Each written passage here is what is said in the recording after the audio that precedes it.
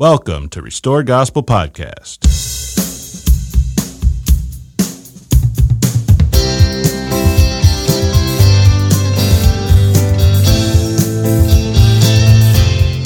Welcome back. I'm Mike Barrett. I'm Corey Stark.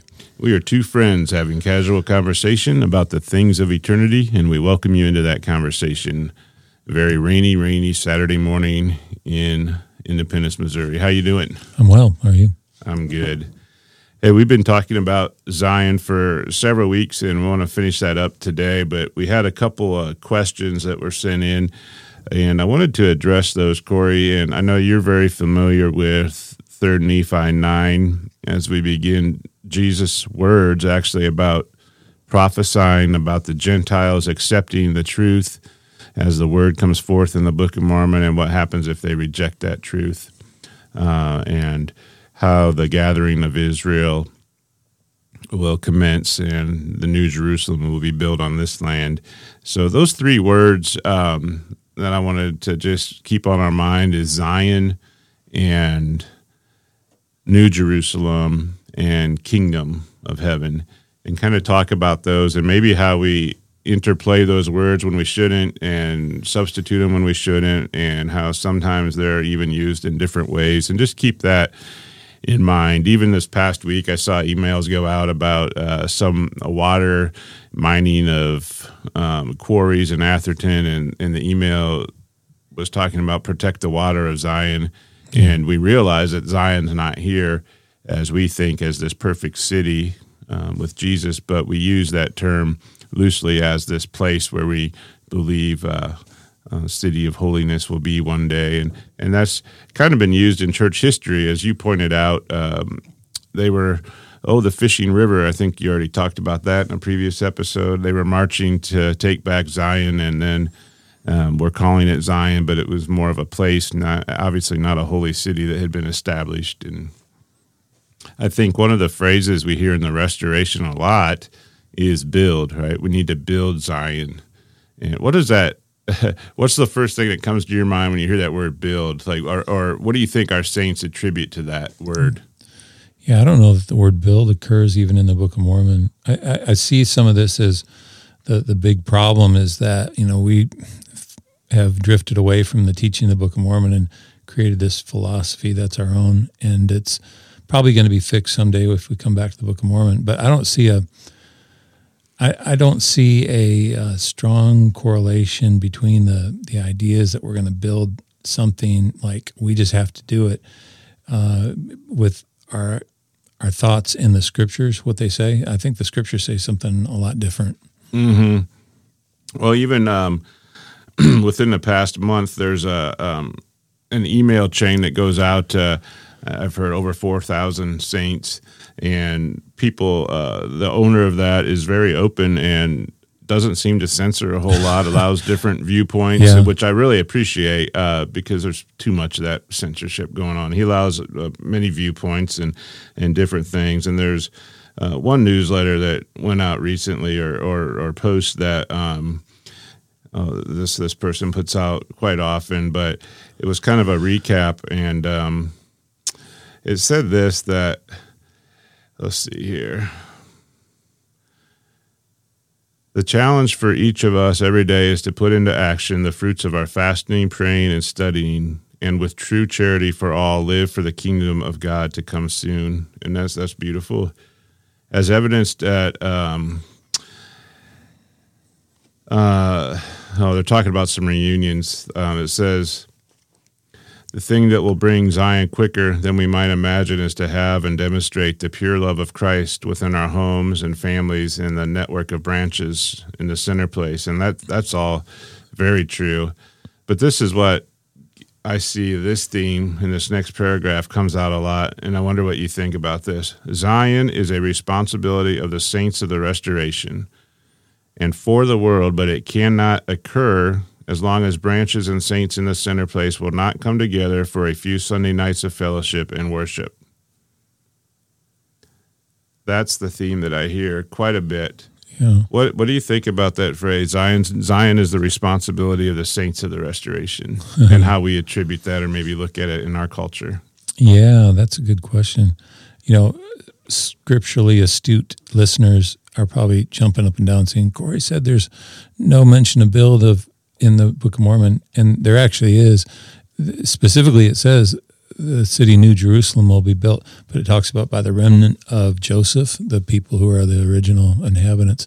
And so what we confuse, I believe, is this restoration of the church among the Gentiles, that all of a sudden we're jumping forward and now we're building the kingdom. And it's like, that's the disconnect. The problem is in the Book of Mormon, not the problem in the Book of Mormon, but the issue is in the Book of Mormon, the gospel has to return to the original house of Joseph in Israel in a way that it hasn't yet. And they're the ones who build the city. That's 3 Nephi 10. And so I see this as the problem isn't any different today in 2021 as it was in 1832. Yeah, exactly what I was thinking. Yeah, and it's the same problem that happened then.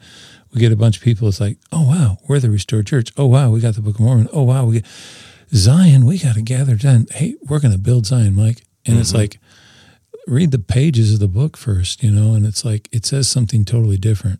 Right.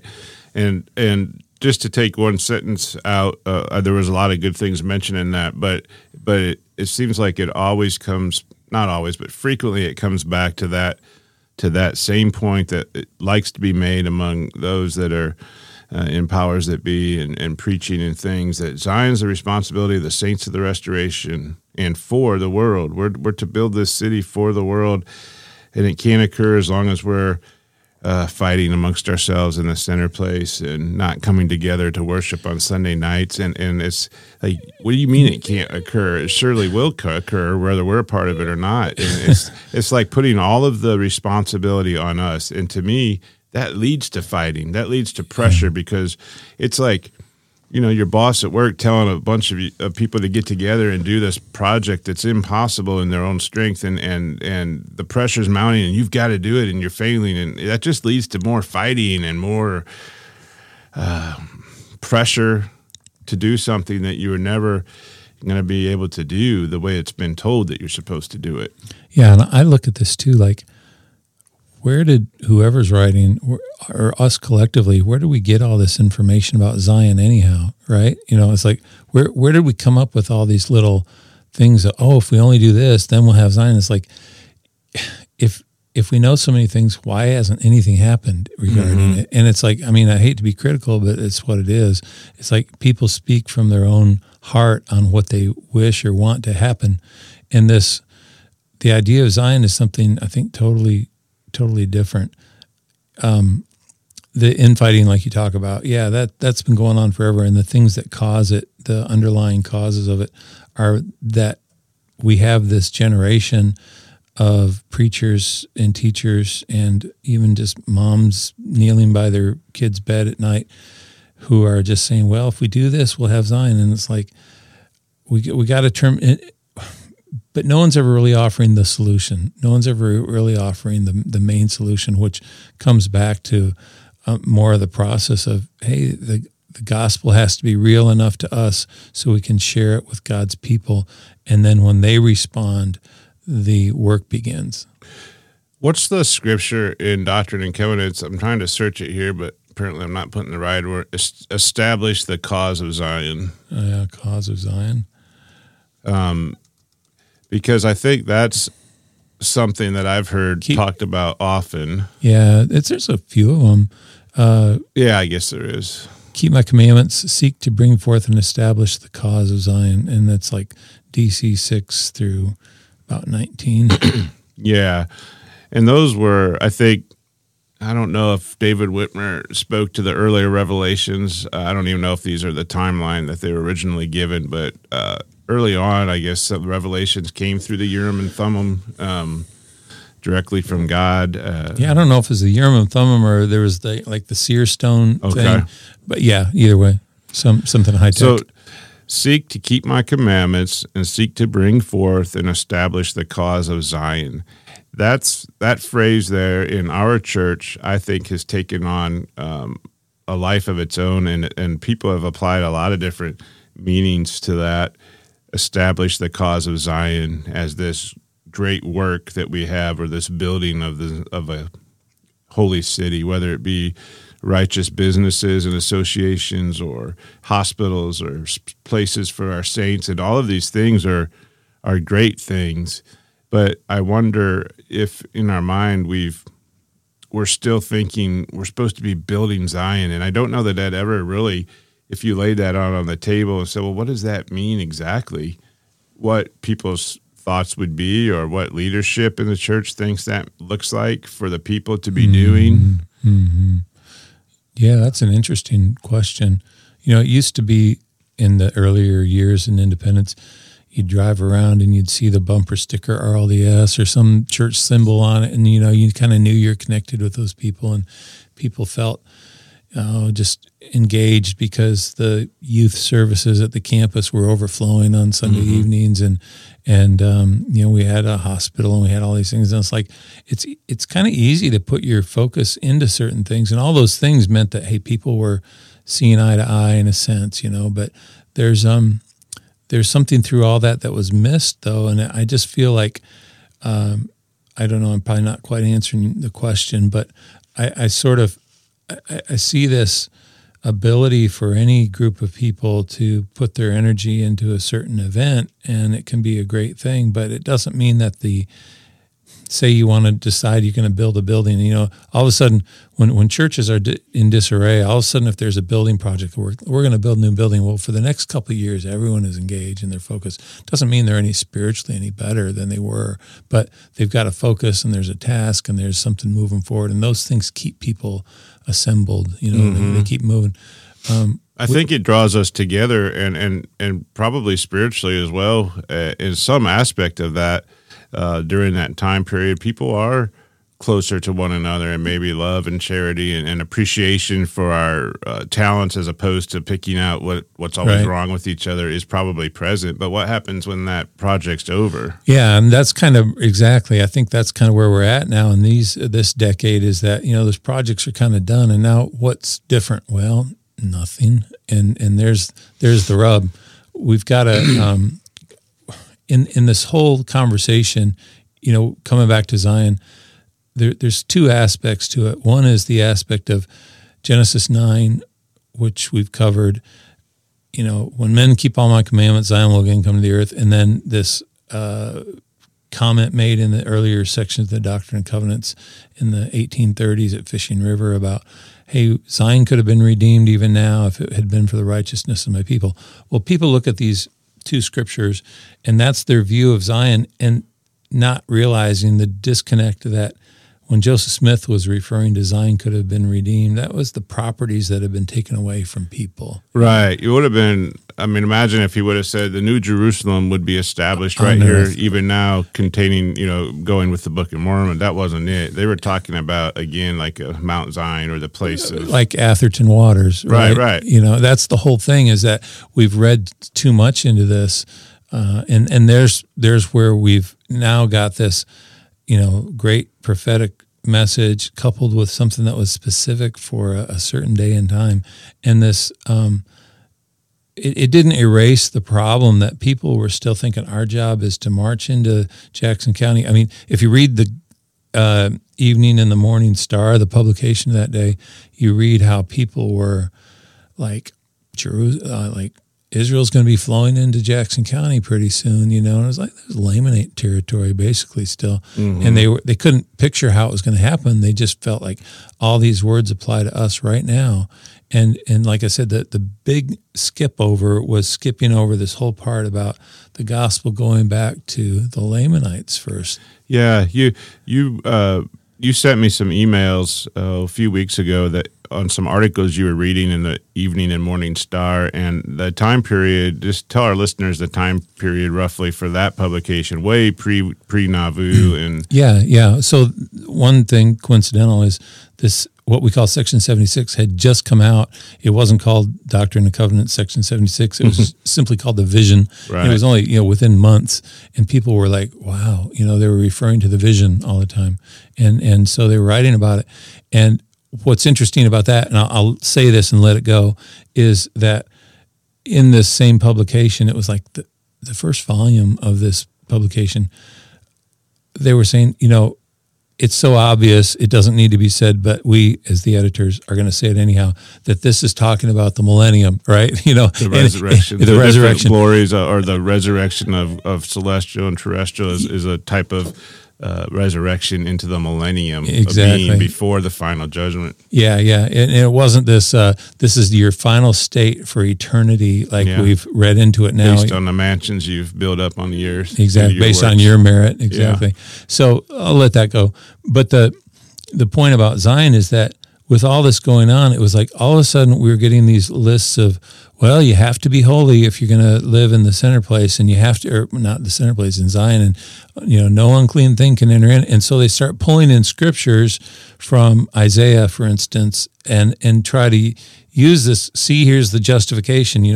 No more shall the uncircumcised and the unclean enter in, and all this. It's like picking these things that talk about Zion, but they were in the wrong place at the wrong time, essentially. And there was a book there's a book, I can see it, a burgundy cover. There's all kinds of testimonies of early saints, and one of the famous testimonies is one of Zion with these rings around it, and the beginning, Alfred White. The middle is the holiest, and then you have other people, and that scripture that you said right there, I believe, is a convolution of taking a scripture in the Book of Mormon and then twisting it into this place in Jackson County, and it says no unclean thing can dwell in the kingdom of God. That's in the Book of Mormon referring to the final dwelling place of man. You're either in the kingdom of God or you're cast out, and no unclean thing can dwell there. Right. If we think that there's no unclean thing in this city that people are coming up to learn of their ways, do you think they're coming in perfect? They're coming in to learn about Jesus, to learn how to dwell and keep his commandments. And that's where there's celestial beings that have already been with him teaching. And this is my viewpoint of it, but I'm basing this on scripture. How can you think that there's no unclean thing in Zion, which I'm talking about a physical city here where people are coming to learn about Jesus? This isn't the holy kingdom of God yet, where no unclean thing can dwell. It's cast out. This is a staging area, a growing place. Exactly. That's what Isaiah 2 speaks of. Nephi writes of it and explains profusely, that in the last days, the city of God will be established in the mountains, and the nations will flow unto it, and they will learn of her ways. And that's when they beat their plowshares into pruning hooks. And this idea is that the nations come to learn of God. And this is a different, this is, quote, Zion, but it's the physical New Jerusalem. I'm not sure that I understand it fully to say one way or the other that when this city comes down from heaven, it seems to be that if you look at the Doctrine and Covenants in the Bible, that it seems to be that event happens after the last day, at the new heaven and in the new earth, and that's where no unclean thing dwells, because everything is clean, and that totally makes sense. It's like the burning of fire is like the baptism of the Holy Ghost to purge out the bad, and this event leading up to it is so that the nations can learn and prepare. And we've taken this to me, we've jumped so far ahead of ourselves that the Gentile church, us, gets this city built, and then the doors are closed, and we're locked in, and then we're waiting for this new Jerusalem to come down, and God is with us, and no unclean thing ever comes in. It's like, that's not how the story is told at all. Right. Yeah, they that's how we tell the story. But that's not how the scripture describes it. Yeah, 1 Nephi 4:58 says, the kingdom of God is not filthy, and there cannot any unclean thing enter into the kingdom of God. The final state of the souls of men is to dwell in the kingdom of God or be cast out. That's a different entity, place, topic than Zion, and that is the final state. Yeah. The good news, though, is in 3 Nephi 9 and 10, it talks about Jesus. I will be in their midst, and then shall the work of the Father commence or begin, as I like to say, at that day, even when this gospel shall be preached among the remnant of this people. If Jesus is in our midst and the gospel is yet to be preached, Well, what's the purpose of the gospel? It's to bring righteousness among people. If people are already righteous, they don't need the gospel. Yeah. If they're not righteous, then they're unclean, but yet they're still allowed to come and hear the gospel. So that's a fallacy to think that Zion is this holy place where only the perfect people are and everybody else is outside of it. And that's where these testimonies and histories that we put so much stock in shape our culture and change the way we view the gospel of Jesus Christ. And that doesn't mean that those people that have those experiences are bad, or that maybe misinterpretation and different meanings have been given to them through the years. But it's not supposed to be gospel and shape what our whole understanding is. And you hear these things quoted so often in sermons and things that it has become gospel, and it's not the gospel that's written in the scriptures. Yeah, that's it right there. It's like, if anyone's listening and wants the solution, it's like, just come back and teach the scriptures, and not these things we hear about the scriptures that are not always pieced together properly. Yeah, that's important. I want to read this question that was sent in by a listener. It says, the fact that in 3 Nephi 9, Jesus talks about the Gentiles getting baptized and knowing the true points of the doctrine connected to being numbered among the house of Israel, but in 3 Nephi 10:1, much farther down the timeline post-Zion, he says he'll establish his church among the Gentiles. And I wanted to say, I read through this. I don't think that it is post-Zion. No, that's what I jumped on. Yeah, it's not post-Zion. So I read through 3 Nephi 9, and well, you know this very well, especially around verse 53. It says, I will gather my people together as a man gathereth his sheaves unto the floor, and I will make my people with whom the Father has covenanted. Yea, I will make thy horn iron, and I will make thy hooves brass. Thou shalt beat in pieces many people, and I will consecrate their gain unto the Lord, and their substance unto the Lord of the whole earth. Real quick, so who's that speaking about right there? He's talking about the remnant of the Joseph. Yeah, blood remnant, right? Yeah, and it shall come to pass at that day, the sword of my justice shall hang over them at that day. And who's to them? The Gentiles. Right. Except they repent, it shall fall upon them, saith the Father, yea, even upon the nations of the Gentiles. And then it says, and it shall come to pass that I will establish my people, O house of Israel, and behold, this people will I establish in this land. In which land is that? Our land, this continent, unto the fulfilling of the covenant which I made with your father Jacob, and it shall be a new Jerusalem, and the powers of heaven shall be in the midst of this people. Yea, even I will be in the midst of you. Right. And then if you flip over to 3 Nephi 10. 3 Nephi 10, it talks about... He's explaining this very event now, when I will be in the midst of you. Yeah, if you will repent and hearken unto my words and harden not their hearts, I will establish my church among them. And who's the them? The Gentiles. Right. And they shall come in unto the covenant and be numbered among this, the remnant of Jacob, unto whom I have given this land for their inheritance. And they shall assist who? My people, the remnant of Jacob, and also as many of the house of Israel as shall come, that they may build a city which shall be called the New Jerusalem. So it has not been established yet. Exactly. So it's either jump back in time, but I don't even think that it talks about. Well, you have to read it, but it hasn't. It's not post Zion. It's just now being established. That's the beginning of Zion, and the part that 3 Nephi 9 and 10 should not be divided into two chapters because it's one thought. And this, the verses that precede 3 Nephi 10 verse 1.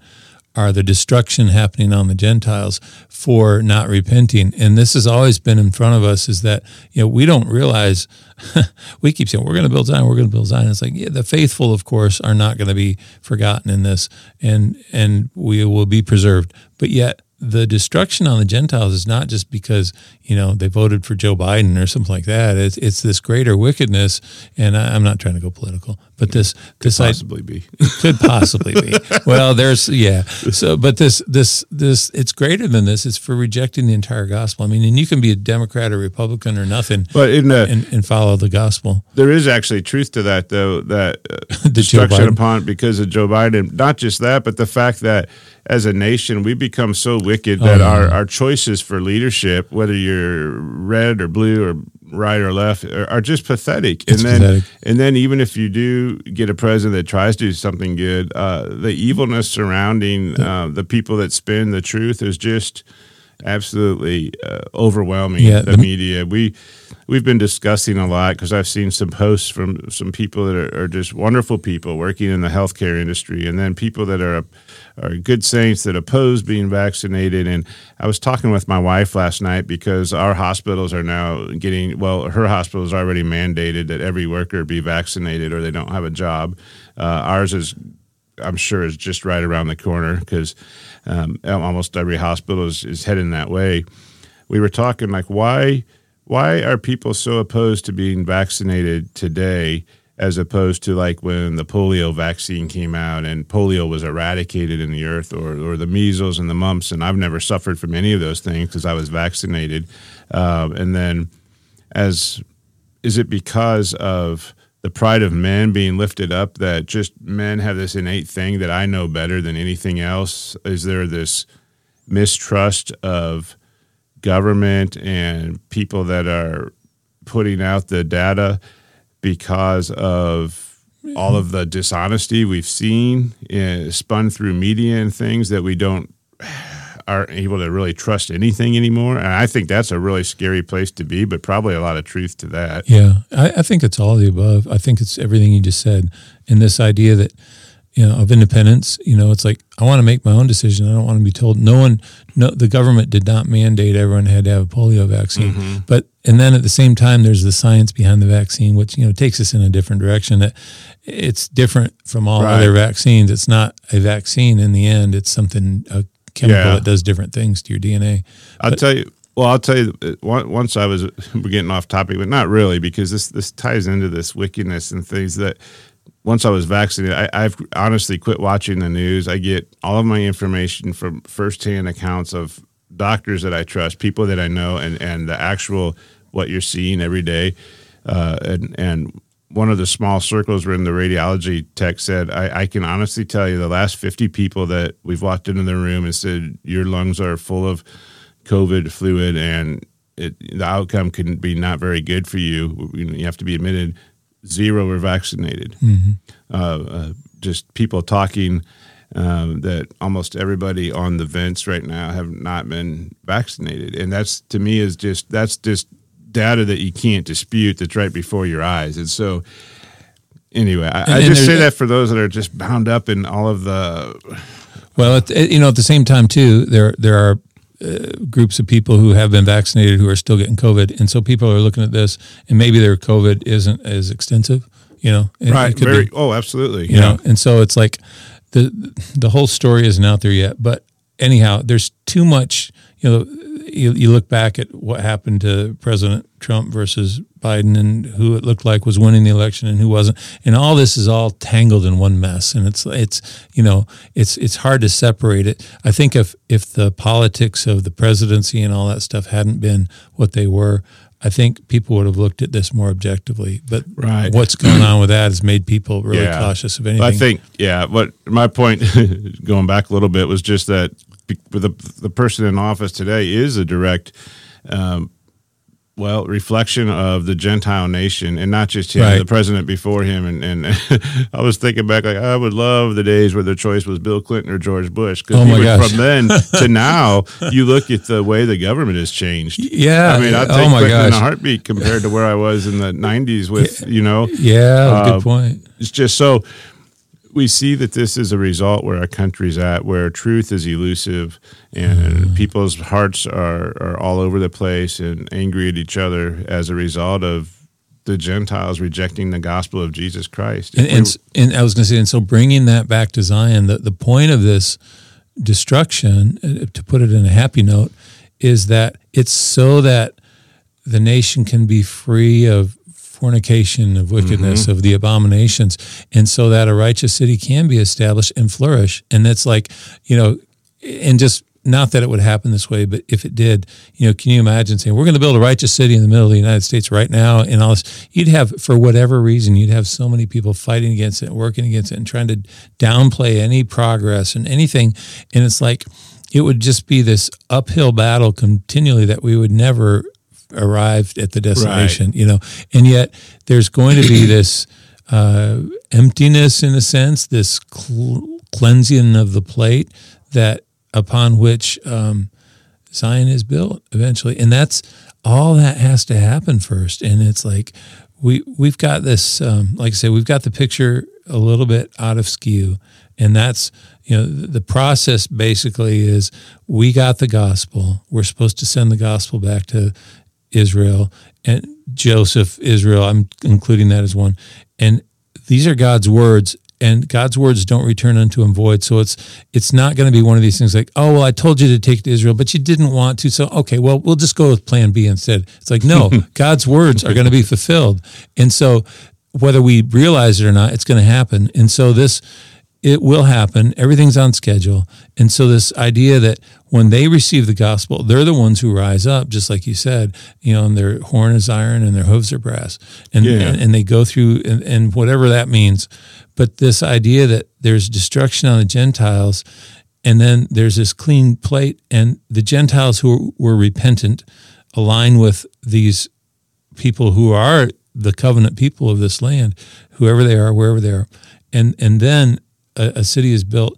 And what's interesting is that while people want to believe that the second time that the gospel goes out is now, it's like we're still in the pregame. The real time isn't until Jesus is back in our midst and he says it's at that city. That's when the second time begins. So when the message that comes out amongst those in leadership positions and things, it says, the saints have a responsibility to build Zion and the world so that the world can benefit. And if we don't come together and worship on Sundays, then that's never going to happen. That's just a false message, and it's a false hope, and it's a continual kind of beating and putting down of the saints. And I'm just so sick and tired of that. When the message should be, you come to Christ, learn, pray for charity with all the energy of heart. Let Him change you in the inner man, and look forward to my people coming to build this city, and that you may assist them. Yeah. You talk about building projects that keep you focused. Can you imagine if the building project of the church had been, or could be, let's figure out how we're going to organize and take this gospel, the true gospel, not just our spin on it, to the Lamanites, and let's work on that really hard. And let's not just do it once like happened in the early days of the church. And what about the project preceding that is let's come together and make a few points that this is how we tell if our hearts have been changed, and if we're even worthy to go forth and take the message. And let's make a pact that we're not going to take this gospel to anyone until our focus has been met, and that is like, Lord, change me in the inner man that I can be an instrument in your hands. Because other than that, it's a failure after failure.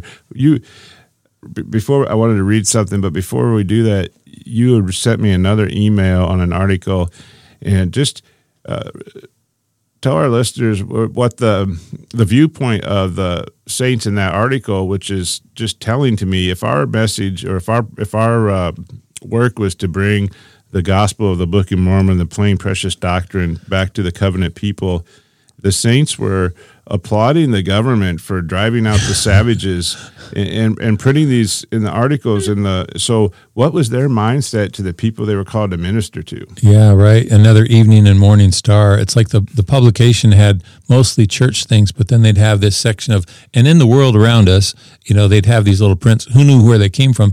But they were applauding this. It was like in Illinois where the savages were rising up against the people, but don't worry, our army can take care of them in one punch or whatever.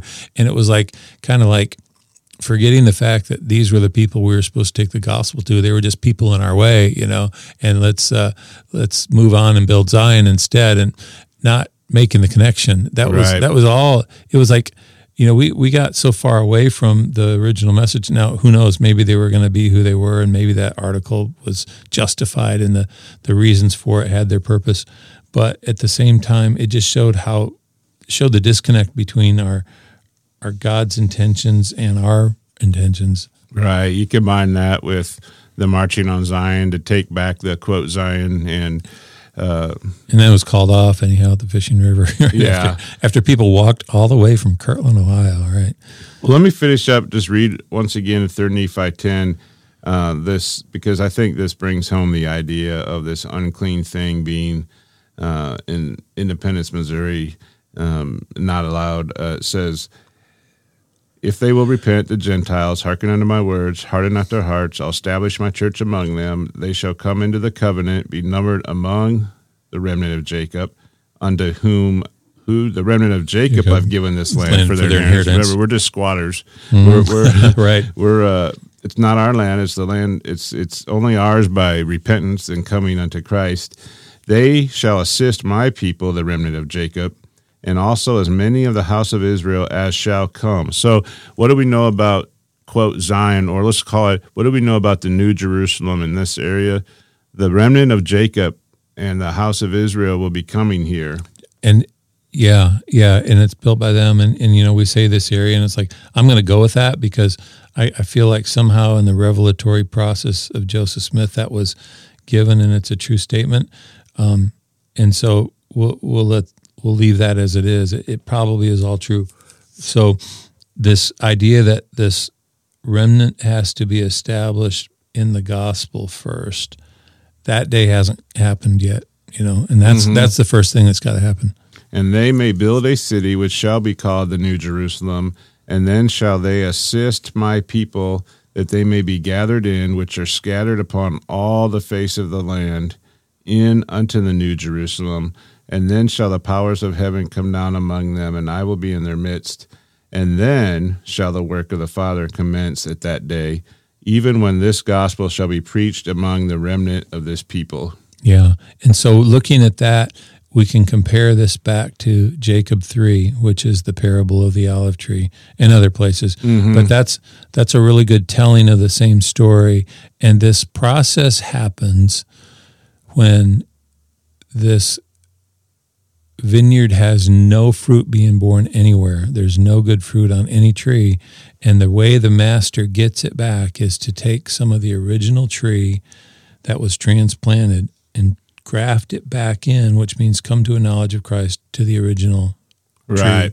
And so I certainly feel like we've arrived at that place in our government, that there's no good fruit being born on any tree. In leadership positions in the country. Not that there aren't good people trying, but the fruits of everything going on is just ulterior motives and conniving and dishonesty and all parts.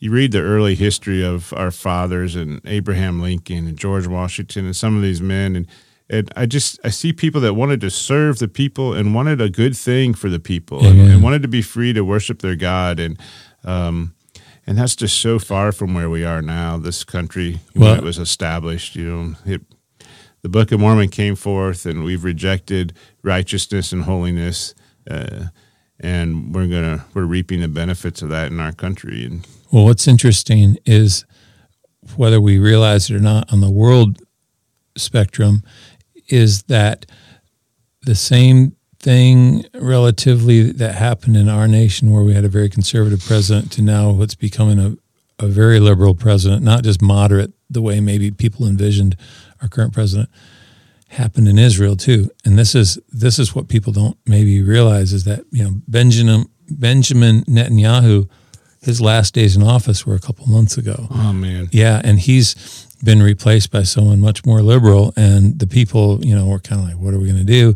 But yet, one day at a time. But so here we have both these countries that were, I don't care who you voted for, but I slept a lot better at night thinking that I don't have to worry that this president's going to back down to terrorists or something like this, right? That kind of thing. We're going if any terrorists came, they were going to be responded to with the full threat of the military. Well, this, and now we're negotiating with terrorists, right? So, but this same thing happened in Israel, and I can't say that it just happened. I believe it's all part of the story, is that both of these countries will come to their knees eventually, but I think Israel does first in a spiritual sense, and then internally in our country, the forgotten people come to their knees, and I'm just talking. I don't have any facts other than just a hunch. this is kind of what begins to unfold in our country, is that those people, when they become righteous, it starts this new process of Jesus' work, and then he comes among us. And this is exciting to see what the Book of Mormon has said all along, that this city will be built.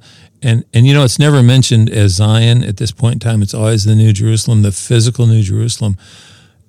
What I've found in the Book of Mormon is that there's a parallel. There's a physical New Jerusalem and there's a spiritual New Jerusalem, and that's more mentioned in Ether 6. But this idea, what happens is this old Jerusalem physical and the New Jerusalem physical of the cities are paralleled with the old Jerusalem spiritual and the New Jerusalem spiritual, which is going to happen. There's kind of a cool way it's shared, whether we see that or not. The point being, these things all happen when Jacob and Israel come back to God in a new way. And the Gentiles, us, whoever who are repentant, we get to be in that process too. But the difference is that we are not just leading the show, and it's like, we can study and pray and fast for the kingdom every day, and we should be. But yet, the way it unfolds is a different plan than what we're being told from our pulpits. Right. Yeah. So, to me, a great message would be seek to allow the Lord to change your heart. And here's some measuring sticks, and is this going on in your life? And look nowhere else to any other duty, to any other challenge in your life, but to pray when he says pray with all the energy of your heart, he really means that. Until your heart is changed and you love me, and I am on my throne in your life, and there's no other idols before you, and you have been changed, and your desire is to love other people and bring them to me, your number one desire, then don't go out and look for any other task to do. Just don't. It's not going to be fruitful anyway. And I wanted to read, that kind of brings us to a second question that I thought was worthy of discussion from a listener. It says, I'd love to hear a discussion on the kingdom of God. I brought this up before, but it bears discussing, as the Book of Mormon makes it clear that it's where you're saved to, but Jesus in the New Testament discusses it in the present tense.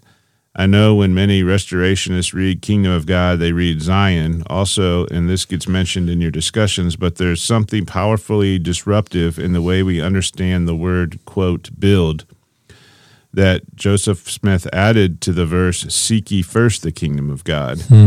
It's not written that way in the Book of Mormon, and it only got changed in Matthew. That's really interesting. There's a scripture in Matthew says, Jesus went about all Galilee, teaching in their synagogues and preaching the gospel of the kingdom, and healing all manner of sickness and all diseases. Oh, and by the way, I love Restored Gospel. Finally, this is so great. You don't have to carry around the Joseph Smith translation to constantly compare if you're reading something that's changed in the King James, that under scriptures, when you search in the inspired version, if there's a difference, there's a little green box underneath the scripture that says King James difference exists. You click on that, and you can read them side by side. I appreciate that. Completely implemented, which is just wonderful, Corey. Thank you for your so much work. So we know in the New Testament, and my favorite people, Delbert Smith and Ron Smith, and his teaching and his ministry was always that Jesus preached the gospel of the kingdom. Well, what is the gospel of the kingdom? It's the good news that you can be perfected and cleansed and purified by Jesus Christ, and that He is the sacrifice for our sins, and that it's the message that allows us to dwell in the eternal kingdom, the eternal place. So that gospel of the kingdom, in my opinion, is different than what it says in 1 Nephi 4, where it says the final state of the souls of men is to dwell in the kingdom of God or be cast out. That's the eternal, final, perfect world, perfect kingdom of God, whether you're either saved in the kingdom of God or you become a son of perdition. Jesus says in 76, this is the gospel. This is my gospel. that all men will be saved except the sons of perdition. And that's where there's no uncleanness. There's no unrighteousness. I was just reading this last night in the story where Lehi and Nephi, the missionaries, the sons of Helaman, are in this prison and about to be killed, but fire comes down. They hear a voice saying, "Repent, repent, for the kingdom of heaven is at hand." Now, this is interesting that it says it at this place in time. I mean, does that mean it's Zion? Does that mean it's the end of the earth? Does that mean the earth has been rolled together like a scroll and burned with fire? And the answer to all that is no. It's simply that God's power was fully present. So much we can see the evidence of it, a complete change of the hearts of people who are wicked, and now they're missionaries and they're telling everyone about Christ, and they become more righteous than the Nephites. And I thought about this when you ask this question. It's like, what is this kingdom of heaven? Yeah, it's maybe this physical entity way out there in the future, but it's just as much the complete change of heart now that happens when Jesus is in our midst. And and that's what it is. I think that's this thing that we have to seek. And that's where we can't just think, oh, well, it just means Zion and we have to build it and all this stuff. No, we're missing the bigger point. So that's the message, is not that the saints are called to build Zion, the restoration saints are called to build Zion, but it's that the restoration saints are called to have the kingdom of heaven come unto them. Yeah. And to be changed by that. Perfectly changed by that. That's what that is.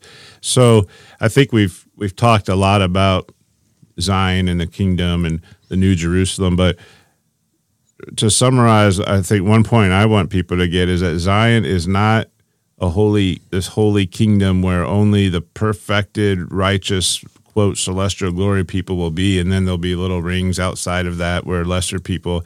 That Zion will be a place of learning and people growing, and I'm sure there will be uncleanness and sin there, but people are on a trajectory to get rid of that in their lives. But it's not the final perfect thing where no uncleanness can dwell in the final kingdom of God.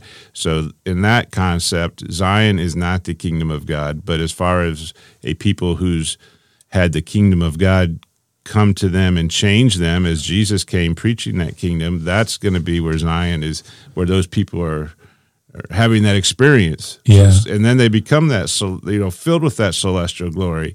And they go from being good people of a terrestrial type of light to a celestial being that's had the kingdom come unto them, and they've been transformed in the inner man. This whole idea of expressing desire, sincere desire, that's ultimately what it comes down to. I noticed this in the Book of Mormon reading recently.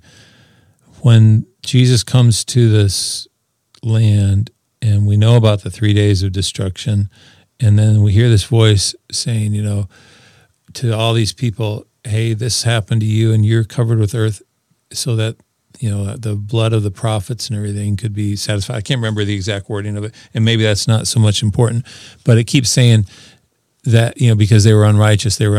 And then he speaks to the people that were saved, and he says, you were the more righteous part of the people that were saved. And the people that had been not saved had cast out the prophets and had not accepted their teachings and had looked to their own hearts to fulfill their mischiefs. And then what we realize, and this is what I realized, is that he says, and this is in the Book of Mormon, I just want to read this from 3 Nephi chapter 4, verse 66. And it was the more righteous part of the people which were saved, and it was they which received the prophets and stoned them not, and it was they which had not shed the blood of the saints which were spared. And they that were spared were not sunk and buried in the earth, and they were not drowned in the depths of the sea, and they were not burned by fire, neither were they fallen upon and crushed to death. They were not carried away in the whirlwind or overpowered with the vapor of smoke and darkness. The point is that the people who were spared were not like perfect people either. It just said, you didn't kill the prophets, right? You did not do these bad things that the other people did. I'm going to give you a chance. And this is what God has been saying all along. And this is what right. Zion is, right? These are people who aren't perfect in their ways necessarily, but they're going to come and they're going to learn about it.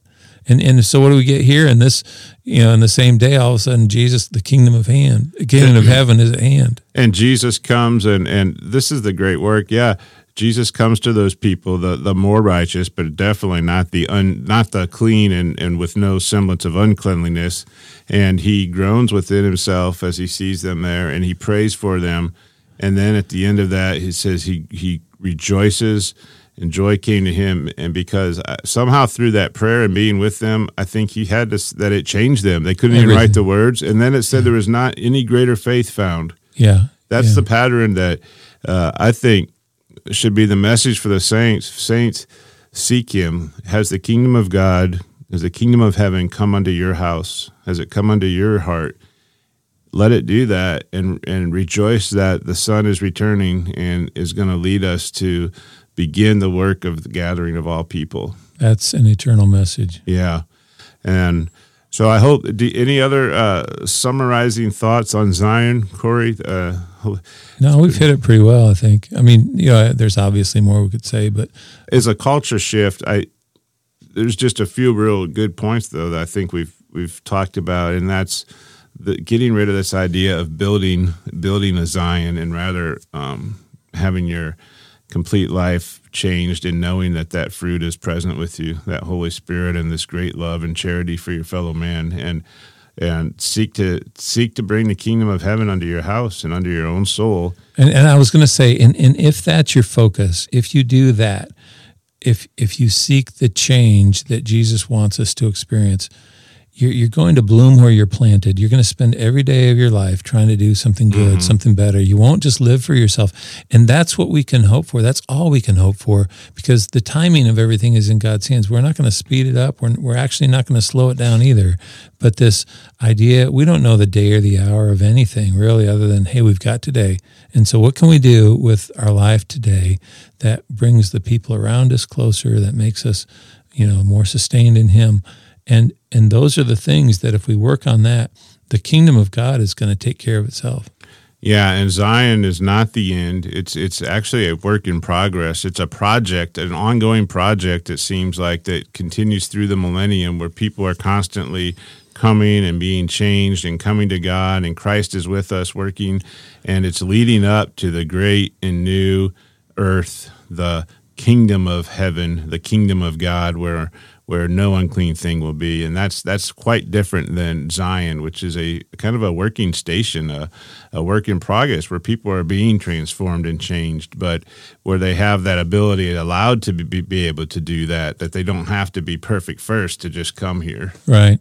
And so, someone may have listened to what we were just saying and say, well, but the Book of Mormon says there's going to be people who say, don't worry, Zion's fine. This is in like 2 Nephi 12, where it's warning people, don't be lulled by Satan, because he's going to tell you, Zion's prospering all as well. It's like, no, we're not saying that. We're not saying don't focus and think about these things like they're not important.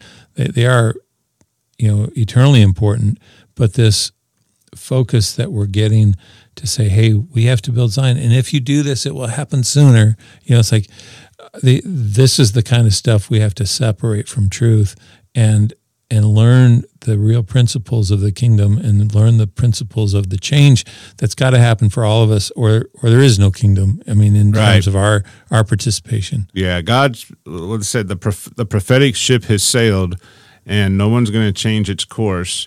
God's got it on its pathway and its timeline. Do we want to fit in? How do we want to fit into that prophetic ship? And how do we want to? What side where do we want to be at? How much do we want to continually suffer because of our own choices until we submit to Him? Yeah, I look at like the community of Christ Church, that for right now, anyhow, they're not. Maybe completely is too strong, but not really holding to this line of Scripture at all, or this understanding. If so, it's very quiet and it doesn't make the headlines if anyone's holding on to this view. But I feel like the people in the community of Christ Church need to come back to the truth of the Book of Mormon and not reject it the way they've done. The people in the Restoration, it's the same. The biggest problem is that we've got the Book of Mormon and we are doing something else, and we don't think we are, but it's true, is that we're listening to, we're not abiding by the Book of Mormon and the teachings that it shares. Yeah. And maybe next time we can touch on that a little bit more. Well, that sounds great. It's been good to talk with you again. It's been quite a while. Yeah, it's been a while. It's good to visit with you, brother. Thank you. Thank you. Oh, yeah. What are we supposed to do, Mike? Walk each other home. Amen.